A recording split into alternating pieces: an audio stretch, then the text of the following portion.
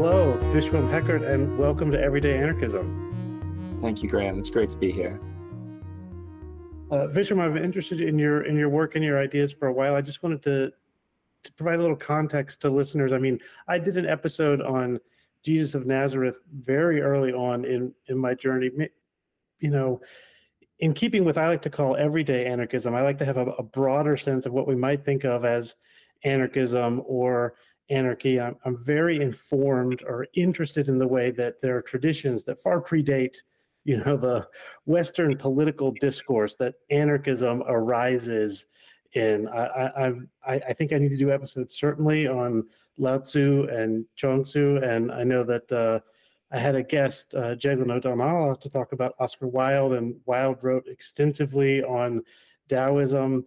There's people who link Heraclitus and Zeno with this sort of tradition. Kropotkin, I know, does Zeno. And then you're here today to tell us about sacred anarchy and how you got there. So why don't you just go right ahead? Okay, thank you, Graham. Yeah, it's great to have this, I think, broader awareness of, the possibilities for liberation beyond what we might think of as purely political. Because, of course, real life isn't divided into neat little boxes of here's politics, and here's economics, and here's spirituality, and here's your home life, and here's your diet, and here's this and that. Life is one amazing unified existence. So my own path, in a way, it's been quite interesting, maybe hopefully to listeners. I grew up in a really small village in Iowa, where we were taught that the only possibility is to be Christian in a very particular way, which never really interested me because the teaching seemed to be that both God is love and unless you follow the rules, you're damned to hell. And that didn't sound like love to me. It sounded like a grumpy, judgmental father in the sky. And I had one of those at home, so I didn't really feel like I needed another one in the sky. And that was just the smallest part of Iowa culture that didn't make any sense to me. So I never understood gender divisions and class hierarchies and why bread and stamps cost a little more every year. No one could explain these things to me. So I was very keen to find answers. And because I had a strong intellect, and because I didn't feel very secure in other parts of life, I focused a lot on that. I thought maybe my intellect will give me the answers. So I dedicated myself to a life of the mind. I went off to Grinnell College. I thought I was going to study environmental science and save the world with the power of my mind. Discovered that university calculus is much harder than high school pre-calculus, and had to drop chemistry, switch to psychology, thinking, well, if I can't save the whole world, maybe I can save myself. Thinking that if I master psychology, I will understand my own mind. It didn't work. So then I thought, well, let's try again. So I went off to do a PhD in Edinburgh in sociology. And my initial plan was to understand gender as a system of social control, in general. I was wisely told that's a bit broad for a PhD subject, and narrowed it down to trying to understand an alternative method for the politics of sexuality. Because I saw that identity politics really wasn't working. The idea that there's an us who are LGBTQIA, NB, etc., and a them who are straight and normal and having a great time. And if only the law recognized us as equals, then things would be fine. And of course, that doesn't recognize all the other intersecting hierarchies and problems. And it also leads to a whole lot of policing around identities. So I wanted to find an alternative, and I thought, to do that, I need to understand what sexual orientation really is. And so I interviewed people in mixed identity relationships, queer, straight, gay, bi, used to be a bit like this, now a bit like that. My boyfriend says he's pretty much straight, but he would kiss George Clooney. Do we count? You know, anybody had a kind of interesting narrative. And I wasn't intending to write an anarchist PhD, but I was very interested in anarchism. I was involved in local community social center, organizing events and things, but I kind of thought of it as a separate. But I came across the political philosophy of post-structuralist anarchism, which won't be everyone's bedtime reading, but I kind of enjoyed it at the time. And it pointed out that the thing that really stuck with me was the Deleuzean idea that the state isn't just an institution, it's a pattern that's defined by putting things into boxes and judging them in terms of those boxes. And I was like, oh, hello, the sexual orientation is a perfect example of that. And all the people I was interviewing, or many of them, told stories about being expected to be gay in a certain way, or lesbian or bi or whatever. And then when their life didn't really fit the box, they got a lot of harassment. And that wasn't coming from any external institution, that was coming from everyday social relationships. Mm-hmm. And what was also interesting then was the ways that people supported each other and the way they found inspiration in themselves to not get pulled into all that, not feeling like they had to stay that, finding their own way of living. And I thought, oh, that's what the anarchist movement is kind of trying to do, right? Support people to be empowered to follow how we really want to live and relate together. And lastly, what helped them, what I noticed was the combination of imagination and compassion, really, or imagination, wisdom, compassion, really being able to listen to each other, to find insight and inspiration in life, to realize that the way we're told life has to be, like what I grew up with, there's the world is like this. I'm like, well, is it? And enjoying it. So through that process, I came to define anarchy as the art of relating freely as equals. And I like that definition because it helps us move beyond the whole individualist versus social anarchist. It's like, no, if we look at the relationship as the basic building block of society, it's the space between us that makes structures appear the way they are. And it's our relationships that shape our sense of social life. And so focusing on that as a center for anarchism is a decentralized center, which is always good. That's very Deleuzian as well. Is it? Oh, good. Okay. I can't read that stuff anymore, really. But it also then covers anything, right? So it helps us, so we can see why anarchism quite happily includes, environmentalism or animal rights or feminism or queer theory or racial hierarchies, because they're all about relationships. How are we relating? But I saw that I wasn't really able to relate freely as equals, even though I'd worked it all out very carefully in my mind. Aha. And in fact, when I finished my PhD, I got really depressed for, a year or two, because I put all my eggs in that basket. I was trying to work out everything with my mind. When I look back now, I see my thesis as a 100,000 word long prayer asking, who am I and how do I be free? And I'm told it was very clever and, original and interesting. And people have told me they found it helpful in their personal lives, which is great. But it didn't give me the depth of what I was looking for. And actually, throughout my PhD years, I was also practicing yoga, but very much a purely physical form, or I thought purely physical. Except I And I kind of had to do that because of the disability that arose while I was writing my first conference presentation. I suddenly wasn't able to use my arms. They felt like they were on fire. The nerves had been shortened from years of hunching protectively, trauma, basically physical and emotional trauma, which isn't talked a lot about in anarchist politics, but the relationship between trauma and hierarchy, I think, is very interesting. Maybe we can come back to that. So one of the things I found very interesting was I noticed that my writing became much more fluid and poetic with the yoga practice.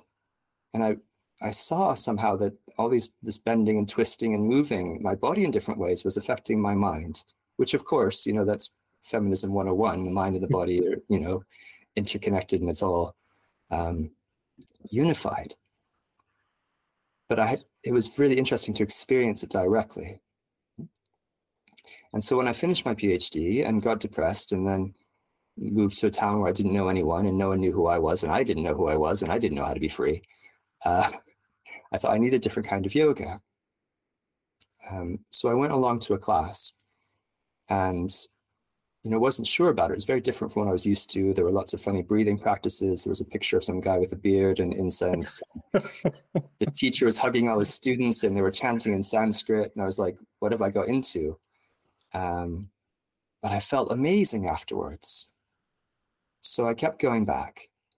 And I was, watching the teacher and noticing how much more relaxed he seemed to be about gender and things, and connecting with people, and didn't take himself too seriously. I was like, I think this might be a practice of freedom. I think this might be the sort of thing Foucault was talking about. And, in like your episode in Emma Goldman, she was also saying freedom isn't something you demand or fight for. It's something you have to live. It's living our lives, right? And practice, so we get the skills, not just sitting at a desk thinking about it. And the irony I saw of like sitting at a computer for hours and hours writing about sexual liberation and my pelvis seizing up because I was spending so long on the computer. Thought, so the yoga really made me aware of my body in a way that I had learned to not be aware of it. And in fact, in my Viva, they asked why I didn't even talk about the theory of the body. I didn't want to. I didn't even want to talk about the philosophy of the body because I was so alienated from my physical existence on Earth because it was that hard. And I think that's pretty common.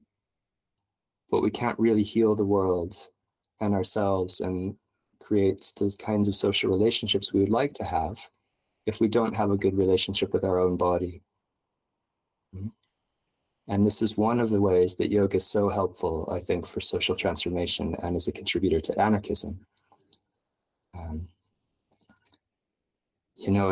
If we are against exploitation, against some parts of society pushing around other parts of society, and if the opposite of the anarchist critique of representation, the indignity of speaking for others, is, we might say, the dignity of listening. How many of us listen to our own bodies and listen to what the body wants and honor that? And how many of us get in the habit of pushing our body around and then complaining that it doesn't do what we want it to do? So I think revolution starts at home, really. In our own relationship with our body and our mind and our whole experience of life. Yeah. This is just wonderful. By all means, keep going. If you've got more, please. I do. I have at this point nothing to add. I'm enjoying listening. Okay. Thank you, Graham. So the other another element of yoga is meditation. And I found myself discovering how helpful meditation is for understanding the mind, especially when we meditate in the heart. So if that idea that in Landauer said this as well, that state isn't an institution, it's a way of relating. So it wasn't, I didn't come up with it all by myself. But of course, our way of relating is affected by our state of consciousness. And I found out studying psychology that trying to work out my own mind with my mind didn't really get me very far. But when awareness rests in the heart, the spiritual heart that all traditions talk about, then the awareness of the mind naturally comes. We start to see things, our patterns in ourselves that we hadn't noticed were there. And there's compassion for that. So instead of always pointing fingers at other people, they're the hierarchs, that's the state, those are the capitalists, I'm one of the good guys, thank you, in this movie. And I'm going to use all my powers to stop the bad guys. It's kind of going, oh, wait, look what I've been doing too. Okay. Let's focus on another way of practicing, another way of being, a counter practice, so that the system of the mind and the body over time learns to relate in a more kind and compassionate and loving and equal way. So I know that a lot of anarchists would disagree with that, saying, well, that sounds nice, but first we've got to win the fight. Yeah, they would. I don't disagree with you, though. Yeah, well, for those folk, I'd like to say, in case it's helpful, that we might ask what it is that we're fighting against. And if we're fighting, a state of consciousness, if someone's caught up in the idea that the only way they can be okay is if they're controlling other people, or caught up in the idea that they have to be superior to be okay, we might just stop and check to see if we have any elements of that in ourselves first. And I've become very aware that I have tremendous capacities in those directions. I like everyone who's listening to this probably, I was raised in a hierarchical, patriarchal, etc. culture. And I was told that in many ways I was inferior, and also that in some ways I was superior. And as I said at the beginning, I grasped onto the ones where I was told I was superior and tried to get all I could out of them. I have a great intellect. Great, we'll go with that. Forget the body, forget other things that are hard. I'll go with that one. And then the same thing happened, going into spiritual practice. I found myself thinking of myself as superior to people who didn't have a spiritual practice or didn't seem to, or whatever, right? So our minds can generate all this stuff. We could feel superior to those who believe in capitalism, right? So it's very easy to create new hierarchies and to identify with hierarchy. And in fact, I would say that even fighting against hierarchy is identifying with it in a way. That's not to say we just sit around and do nothing. I'm not saying we just, do yoga and meditate. There are also ways to take action. But if we want the action to be direct, then we want to make sure it's not bouncing off of all kinds of conditioning in our minds that we've picked up over the years. So let me spell that out a little more. So the anarchist critique of representation is not just the problem with some people speaking for others. It's also the problem of being told or that reality is a certain way, and that to be realistic, there's some ways to act and some ways not to act, according to an idea of reality. And this is really obviously very political, right? We're presented this idea of reality and we're told to be realistic.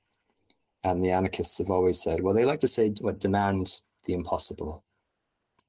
Be realistic, demand the impossible, right? I prefer to say invite the impossible. It seems a bit more gentle to me and more open-ended. But what if our own mind isn't showing us reality as it is? What if it's showing us through a filter of all our expectations, our beliefs, our experiences, trauma that we carry? Then how can we act in a direct way? If we're reacting to our impression, our mental representation of reality, is it direct action? Because I think what's usually called direct action is the most exciting kind. We feel like we're in a great movie, it's good versus evil, and we're going to win. And I bow down to everyone who's, put themselves on the line for what they believe in.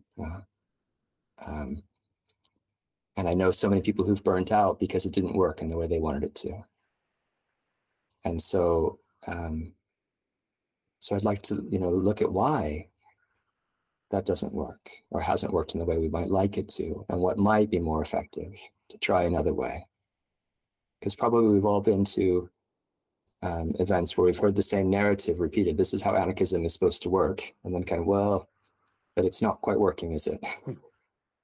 Or it's working a little bit for some people, but could we broaden that? Could we deepen it? Could we explore? Can we, what was that conference? Renewing the anarchist tradition. How do we keep it new and vibrant and alive? And I think part of it is, as you're saying, is tracing back to the ancient heritage of anarchy and the wisdom that's long-standing and established and proven. So, yoga, for example, is practiced by millions of people around the world. It has been practiced for thousands of years because people find some great benefit to it.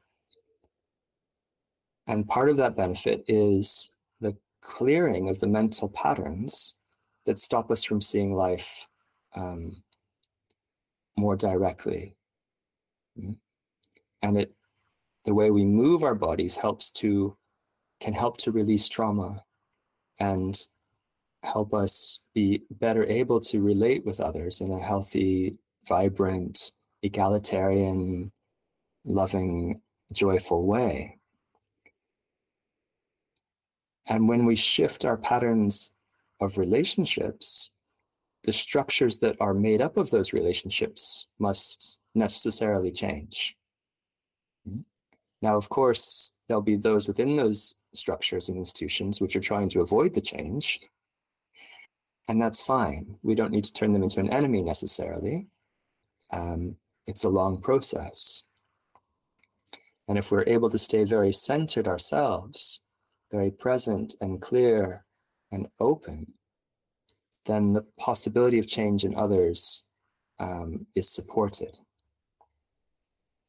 And just to give an example of that, which probably won't seem political right away, but maybe I can explain. I used to work as a massage therapist in a chiropractor clinic. And I heard a woman, I was on my break, and I heard a woman come in, and she had some issue with parking or something. And her voice was very high and very agitated and very fast. And I found myself kind of wanting to leave my body, to get out of there, because it was the kind of the sound of like a mother in distress.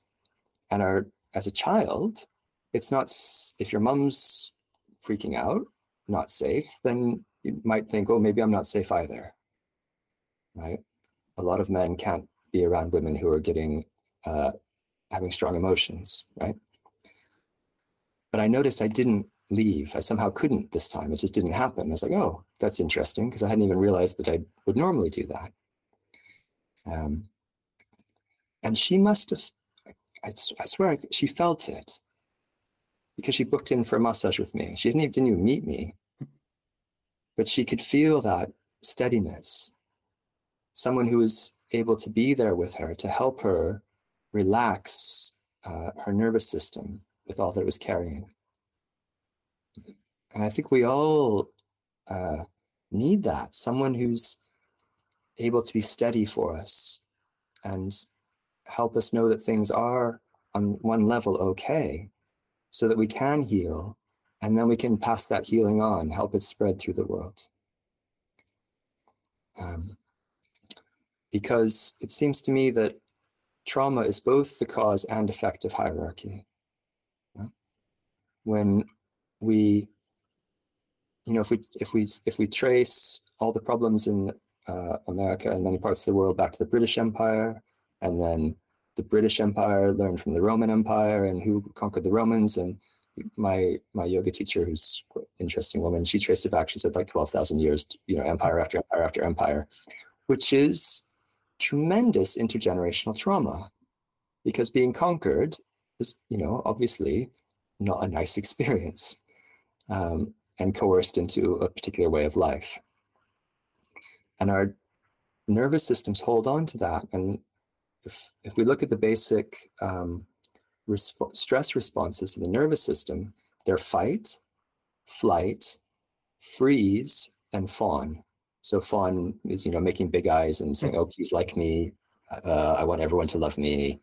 And all of those are different ways of enabling inequality. If you're fighting, there's a winner or there's a loser. If you're running away, you're letting someone else control the situation. If you freeze, you're not speaking up when things are a mess.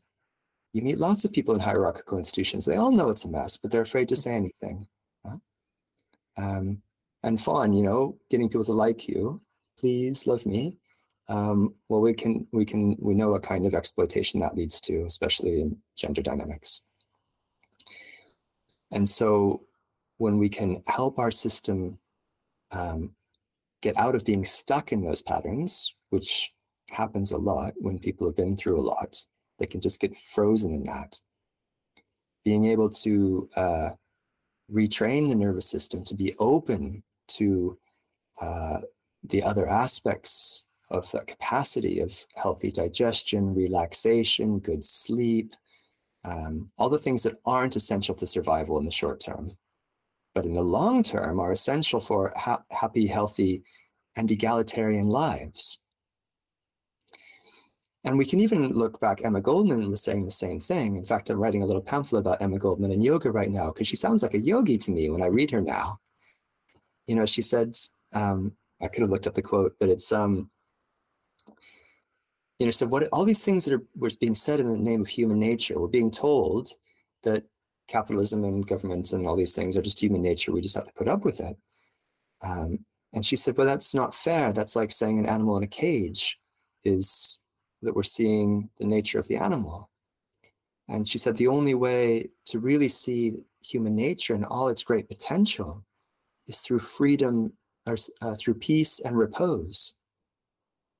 Peace and repose. It's that steady, calm, open nervous system, mind, body experience. The healing of trauma that allows real human potential to shine. And that's when we begin to discover what might be really possible politically, economically, socially, ecologically, on all levels. And this, ties in nicely with what a lot of anarchist feminists talk about, fractal democracy. So a fractal is something where you zoom in or zoom out. It's the same kind of pattern. So if you've ever looked at Google Earth and you look at the Earth from far away or river from far away and you zoom right in, the closer you get, you still see the same patterns. So the same goes for hierarchy. If you've got hierarchy at the national level, you're going to feel it in global level. You're also going to find it in the interpersonal level and inside yourself. So if we want to have fractal anarchy, it's got to include the smallest level, what some people call nanopolitics, or maybe even smaller than that. Our relationship with ourselves can change and heal. And it ties in really nicely with what Nathan June pointed out, that in liberal philosophy, freedom and equality are kind of these tension opposites, and there's always a little, trade and swap. And in yoga, and in anarchism, they're the same. And it's vitality, aliveness. How do we help ourselves really be vibrantly alive?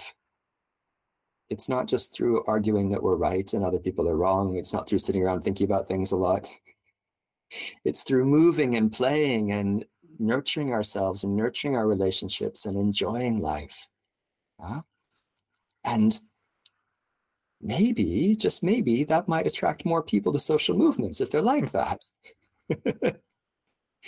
Because, some of us at some point in our life might sitting around in a circle complaining that the world's not great and everyone's doing it wrong and we should try to make the revolution happen. But most of us get bored with that after a while and move on.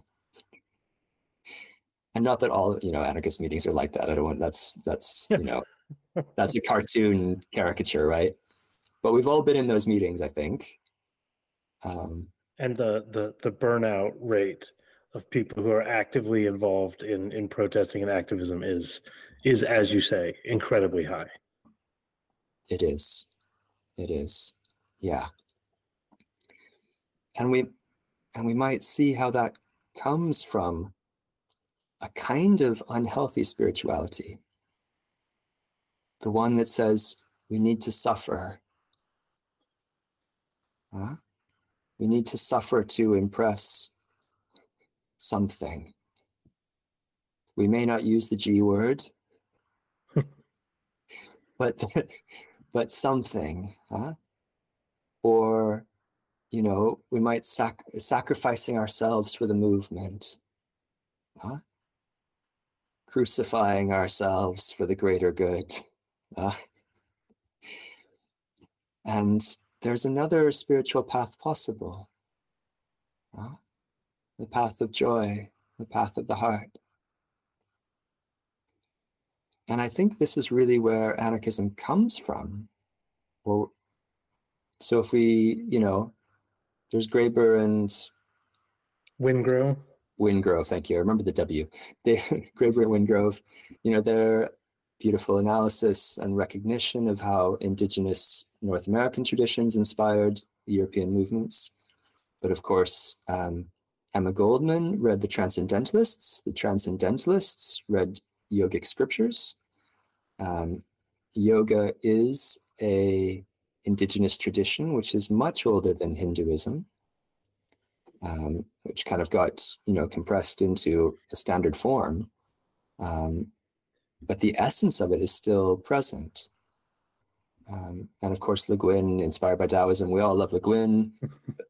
Her rendition of the Tao Te Ching is beautiful and very inspiring.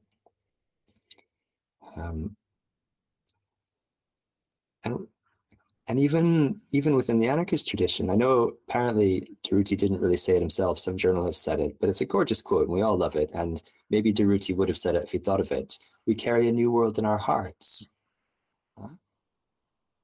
He's not talking about the physical heart. He's not talking about the emotional heart. It's that place that's the center of our being that we touch when we're moved by something, that we point to when we say who we are. If I say, hey, you don't say who me and point at your head. We don't live in our head. We might try to, but it's a very small space and quite repetitive. But the heart is wide open and full of possibilities. And heart meditation is the easy way to find peace outside of the mind, in the space beyond the mind. And I'm not surprised that a lot of anarchists are upset about spirituality because, so many of us have experienced religious violence, basically, or abuse, being told that we'll go to hell or all that nonsense, which of course is the imperial reinterpretation of what Yeshua, his indigenous name, what he said.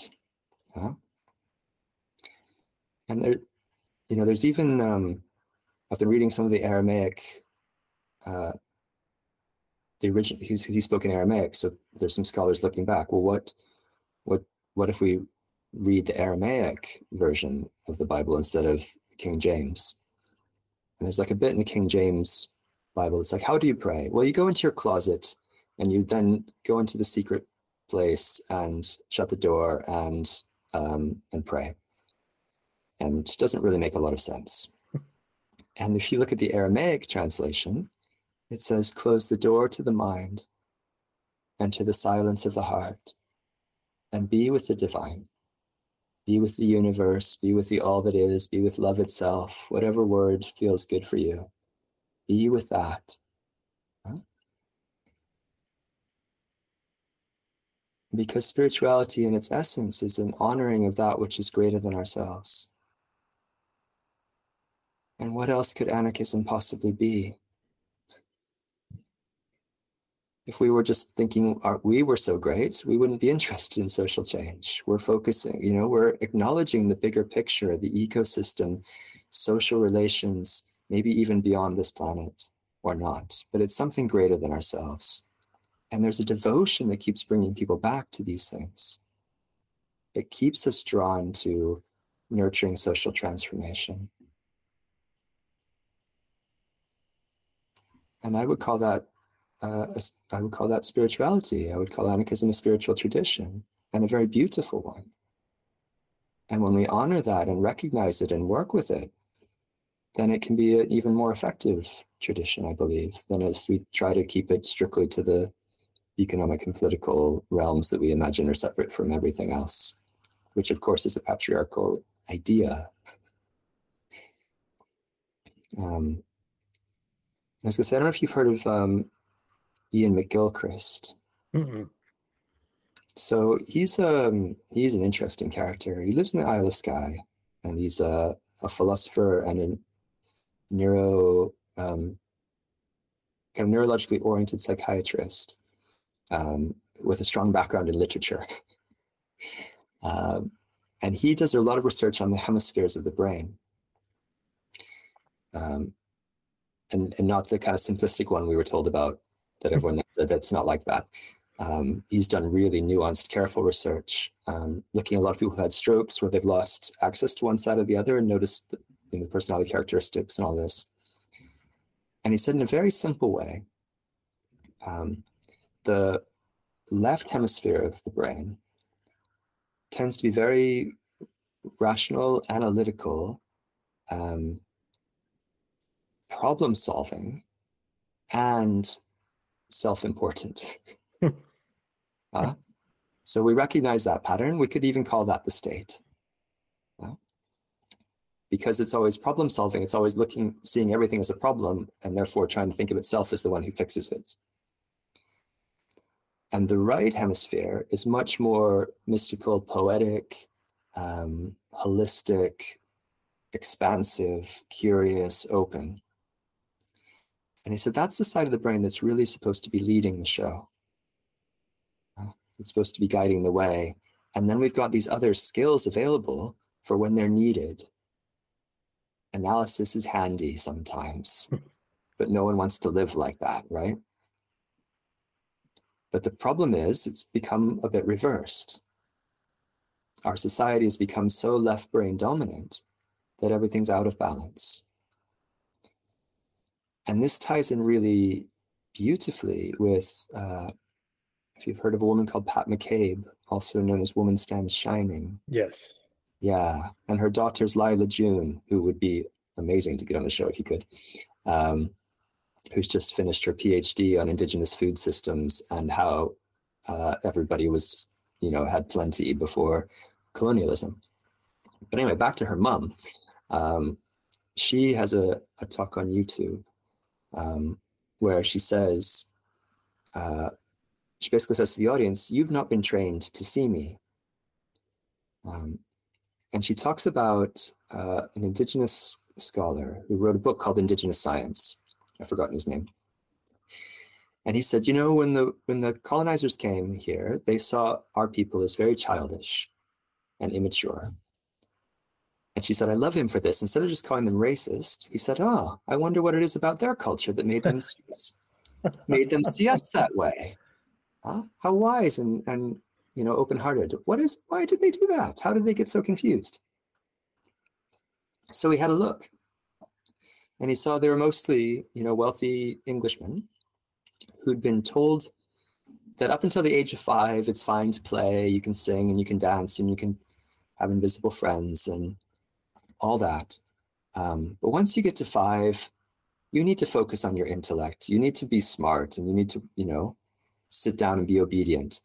Left hemisphere, which I would argue is the effect of trauma from the colonialism that led to the colonialism. The colonizer has to be colonized first. The one who wants to control others has to be out of balance themselves so that they feel the need for control. There's nothing wrong with the need for control, but it does cause problems. And if we can unlearn it, that's a big relief for everybody.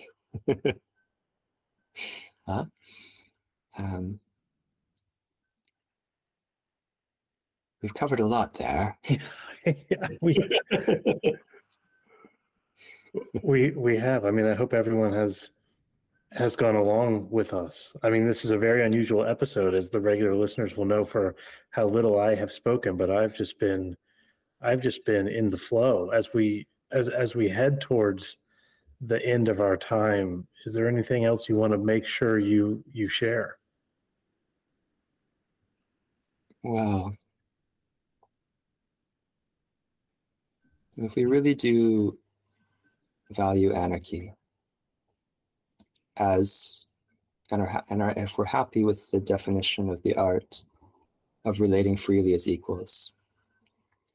I mean, I just need to say I love this definition. I mean, when I first heard Ruth Kinna, talking about non-domination, I thought that was such an important way to think about it. And I think the art of relating to others in a way that's non-dominating, that's as good a version of what anarchy is as I can think of. Yeah, I mean, it's interesting because our mind isn't very good when we hear a negative word. We tend to hear the word with it. So non-domination's always got the specter of domination, which takes the fun out of it, I think. Yeah. So I like the art of relating freely as equals. Yeah. And, so it's been very clear that for me, that's heart meditation and yoga and things like that develops my capacity to practice that art. And my invitation to all the listeners is to notice for yourselves, what is it that helps you cultivate the art of relating freely as equals? Because every art takes practice and every artist is different. So what is it for you that helps you? And if you haven't found something you might like to explore, try something a little outside your comfort zone. There could be something really wonderful that you've avoided because you've been too busy doing real politics or whatever, and if I can be of help in any way, please feel free to get in touch. I was going to ask, I mean, I didn't want to put you on the spot, but I'm putting you on the spot. Do you want to do a breathing exercise here that people can listen to? Would that be of value to the listeners, do you think? Absolutely. We certainly could. Well, if you're up for it, let's do it. Yeah. Okay. So one of the things to know, we talked about the two sides of the nervous system. There's more than two sides, but two sides include the parasympathetic, which is relaxed, and the sympathetic, which is fight or flight, etc. So and the easiest way to shift that is through the breath. Yeah.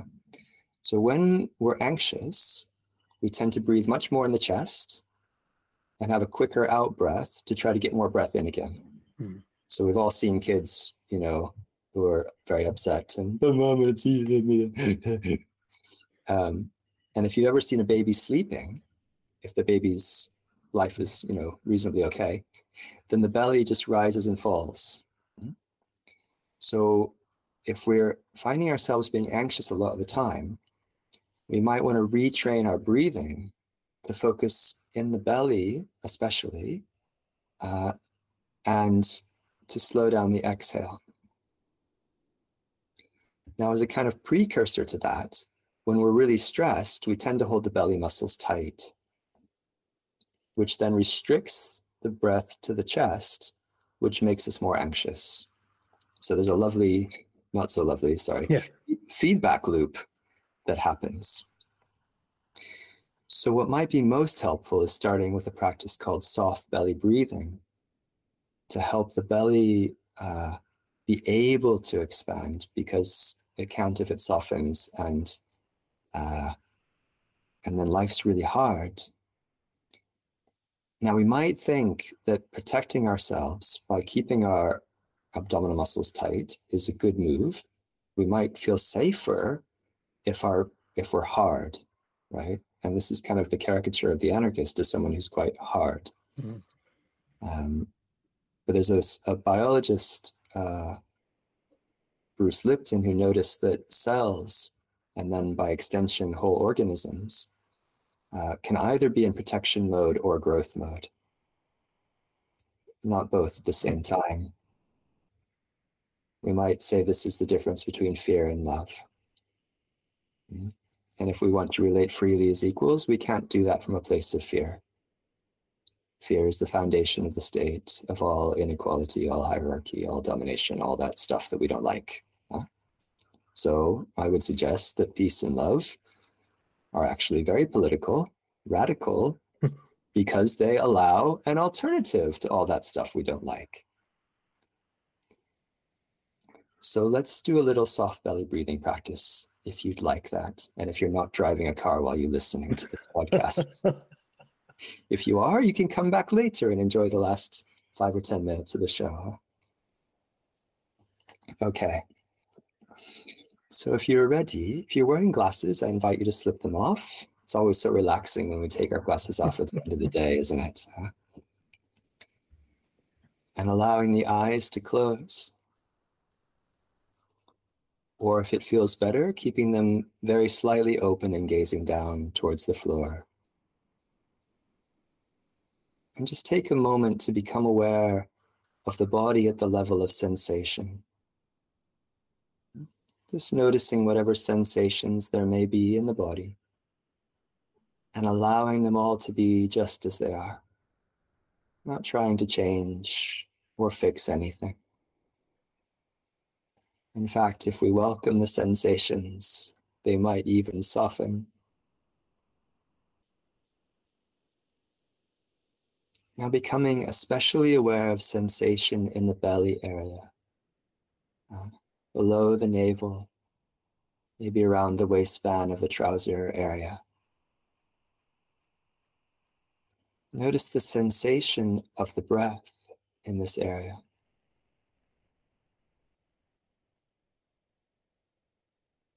And notice any hardness, anything that's restricting the breath. If it's there, it's okay. It's quite natural. Well, it's kind of learned. Yeah. And we can help it go. You can let every exhale release hardness. And every inhale brings softness into the belly. Breathing away hardness with every exhale. And breathing in pure softness with every inhale.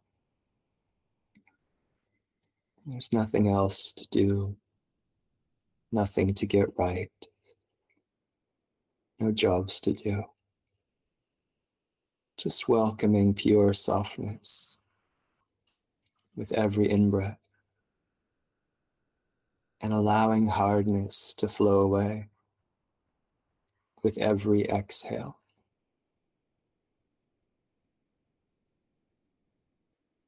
Allowing the belly to soften more and more with every breath.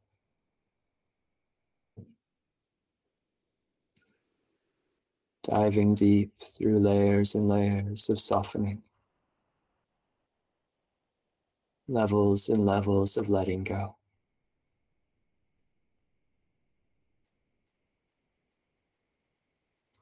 You might notice there's some hardness that wants to stay. That's all right. Don't need to harden against hardness. You can soften around it.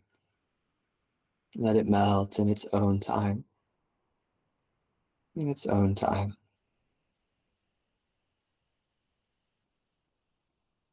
You might start to feel the boundaries of your body feeling a bit fuzzy, expanding into a wider awareness of who you are, which is more than a body and more than a mind. Enjoying the flow of softness that flows with the breath.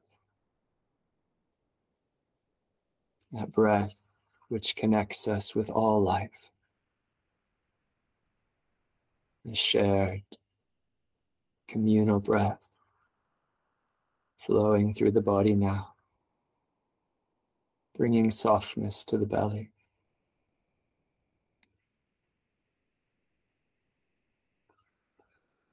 If you wish, you can let the softness rise to the solar plexus, that area where you might get a knot in your stomach sometimes. And letting that area soften too. Welcoming softness in the stomach area.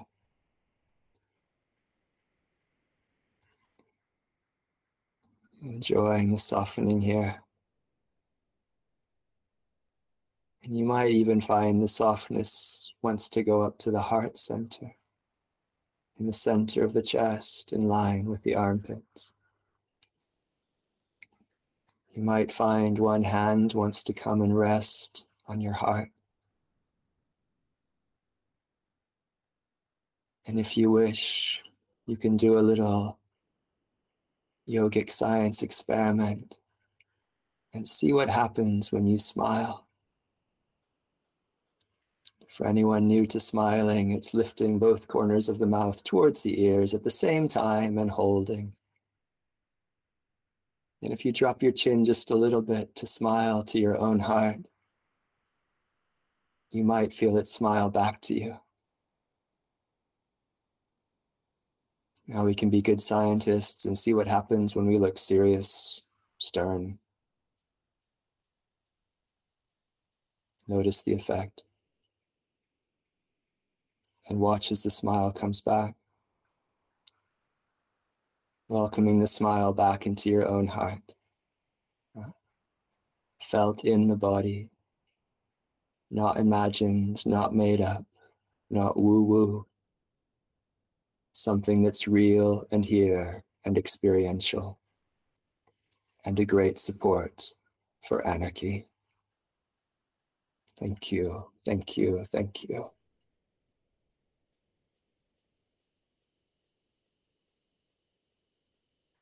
Thank you so much, Vishwam. Where can people find you and find more? So my website is flowingwithlife.org. All right. Well, I'll have a link to that, and we will be in touch. Thank you. This was such a pleasure, Vishwam. Thank you, Graham. Thank you. It's a real honor to share this time with you. Thank you. The honor was all mine. Can we share? Okay, we'll share the honor as free and equal beings. I got that right. I'm doing my best. Thank you, Vishwam.